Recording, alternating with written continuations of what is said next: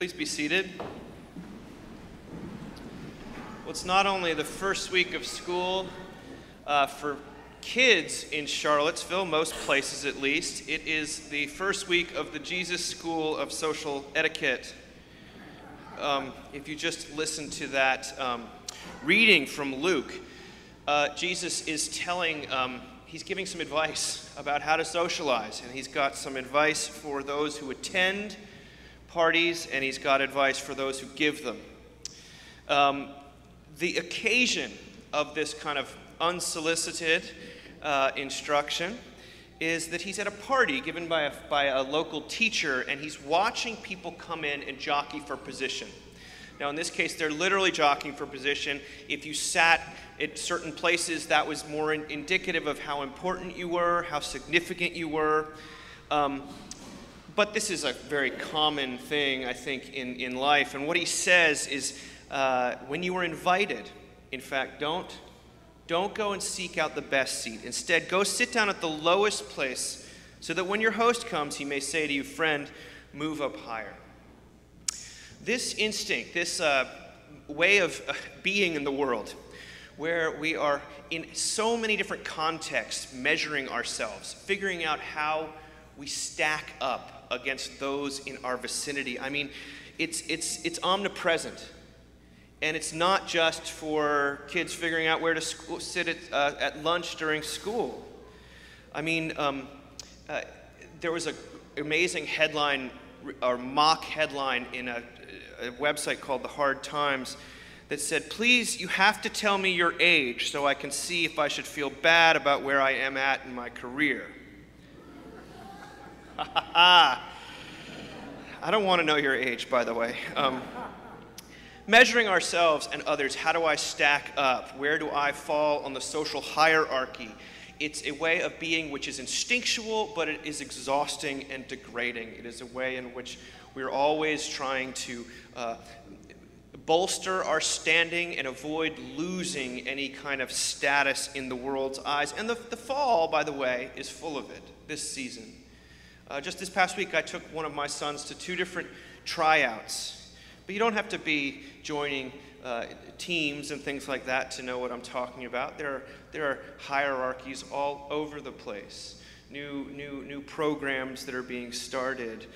New even sort of the traffic stops. I was remarking to my wife about how one of the great things about summer is you get a break from all of the constant measuring and seeing how you stack up. But do you? I mean, then you come back and you be like, well, how was you hear about other people's vacations, you think, well, I should take my kids to the Grand Canyon. What's wrong with me? You know, I just can't organize something like that. But how do you do it? You went to the Amazon? I hate you, you know, like, or, you know, hey, we spent $1 getting across the country. I don't know how, it's a recipe for resentment is what it is.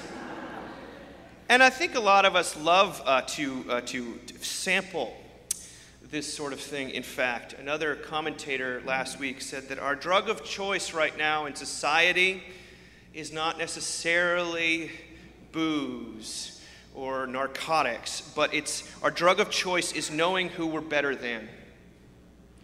Knowing who we're better than. Knowing that we get it and they don't. We're part of the problem. We're part of the solution, not the problem. We're on the side of the angels, not the devils. We're the right kind of people, and they're the wrong kind of people. So Christ is counseling the exact opposite. He is counseling humility as a default approach to life. And it sounds beautiful, and yet it kind of is difficult to implement. As Mike Tyson once said, "I'm trying to be humble, but it's so hard. It's so hard." C.S. Lewis famously said that humility is not thinking less of yourself, it's thinking of yourself less. But he was onto something. And the Christian understanding of humility is actually not a view of yourself as a lowly worm and that you're sort of a self-loathing. Humility is actually the understanding others, thinking of others before yourselves. The emphasis is not on our lowness or lack of significance, but on the needs and well-being of our neighbors.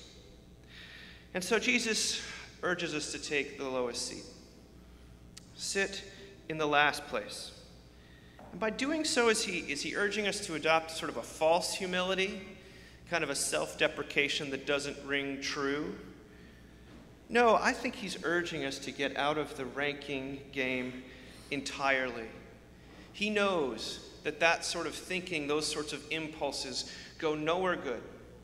They lead to exclusion and judgment and loneliness and heartache. But they also just lead to misery. I mean, have you ever been at a party when you're talking to someone, you can tell they're scanning the room to see if there's someone more important?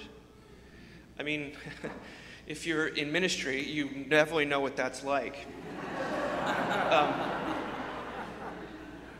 You have a lot more fun at parties where people aren't trying to stack each other up all the time. Hopefully you can find a community like that, but if you can't, maybe this can be that place. I don't know. A life of trying to find the best place to sit is a life full of fear, of losing standing and protecting, hoarding what sort of esteem you have, and the anxiety about accruing more of it. But life in the kingdom of God, as Christ goes to great pains to make clear, is about receiving rather than establishing, because it's the life that is dictated by love. And love is not a matter of deserving, but is what happens when the deserving falls apart. But Jesus also has a message for hosts, people who throw the parties, not just for those who attend them. He says, whenever you give a luncheon or a dinner, do not invite your friends or brothers or your relatives or rich neighbors in case they may invite you in return, and you would be repaid. But when you give a banquet, invite the poor, the crippled, the lame, and the blind. Don't invite those who can repay. Don't invite those from whom you can get something in return. Jesus is urging us against seeing people as a means to an end, and he's exposing the extent to which, even when we think we're being good, we're often being self-serving. We want to associate with the right people, or we want to be seen to be associated with the right people. We want to enhance our reputation by those that we are associated with. And therefore, our socializing often has strings attached. Instead of giving a gift of a party, it's like a down payment on future sort of reputational return. I don't know what it is, but he is saying, let your gifts be gifts. Let love be love and not payment. And it's much easier said than done. I caught a very harrowing glimpse of this. This past summer, the journalist named Eve Fairbanks published a book on South Africa in the years since apartheid was dismantled, and it was called The Inheritors. And what she was really interested in was taking the pulse, the spiritual, emotional, and sort of existential pulse of white South Africans. And how were they doing in the years since 1994 when the apartheid system, which privileged the white settlers far above the African the black population.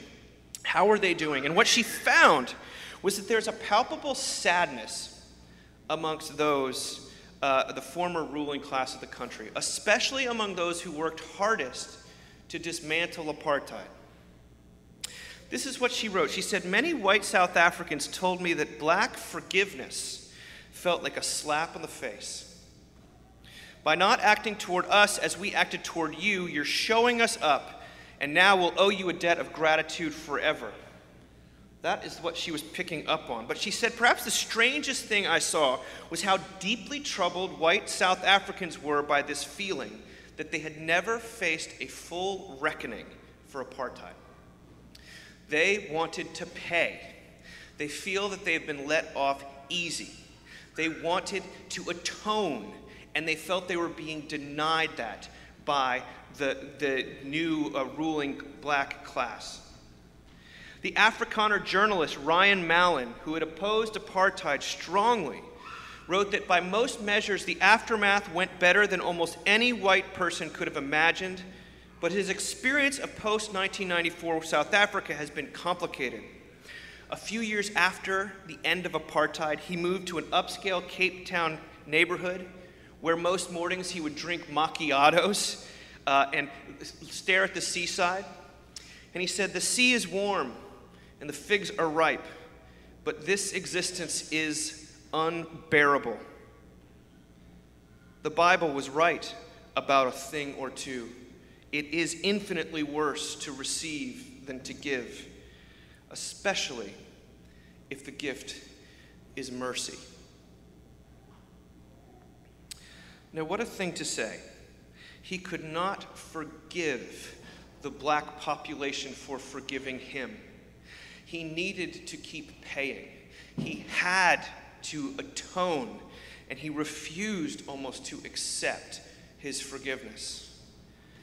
Now, maybe that's too global or too political for you to imbibe, but I guarantee you there's a place in your life where you are having a hard time accepting that you might, in fact, not need to pay anymore, that you might be loved in the here and now, that there might not be anything more demanded of you by God than to enjoy the party.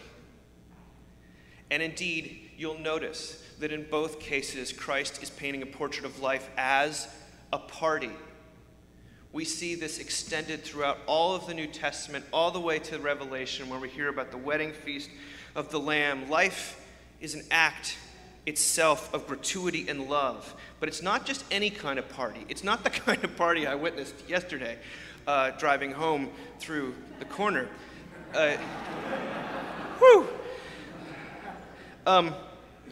It's the kind where the host, where people are not jockeying for position, but it's the kind where the host comes over to those who have been humbled, to those on the sidelines, the wallflowers among us, and he says, "Friend, move up higher."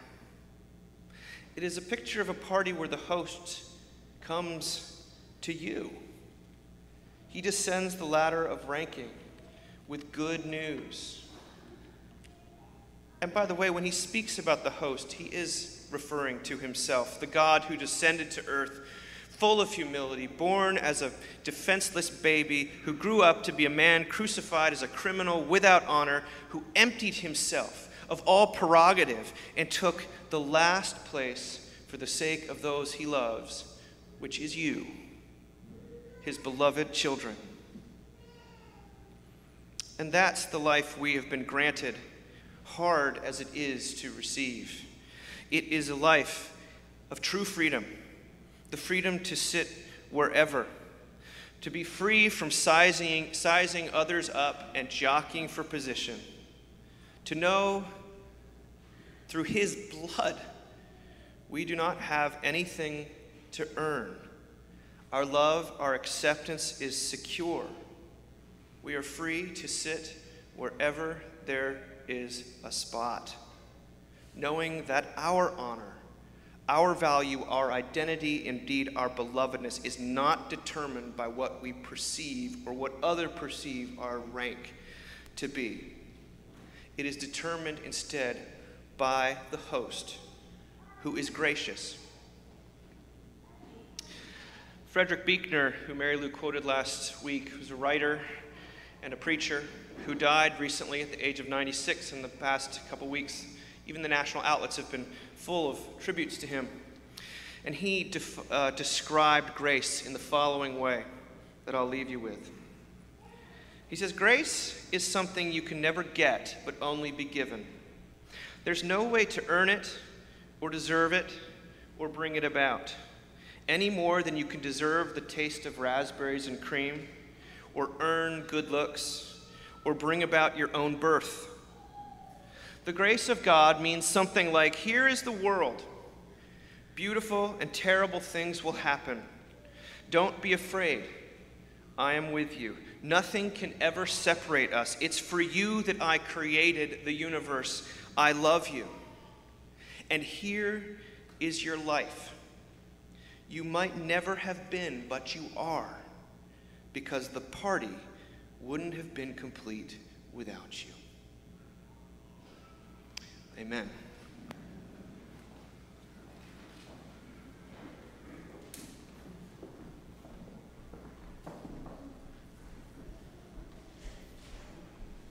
Please stand as we affirm our faith using the Nicene Creed on page 358, your Book of Common Prayer.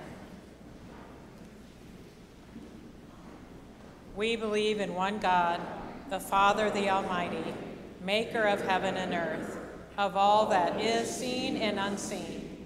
We believe in one Lord Jesus Christ,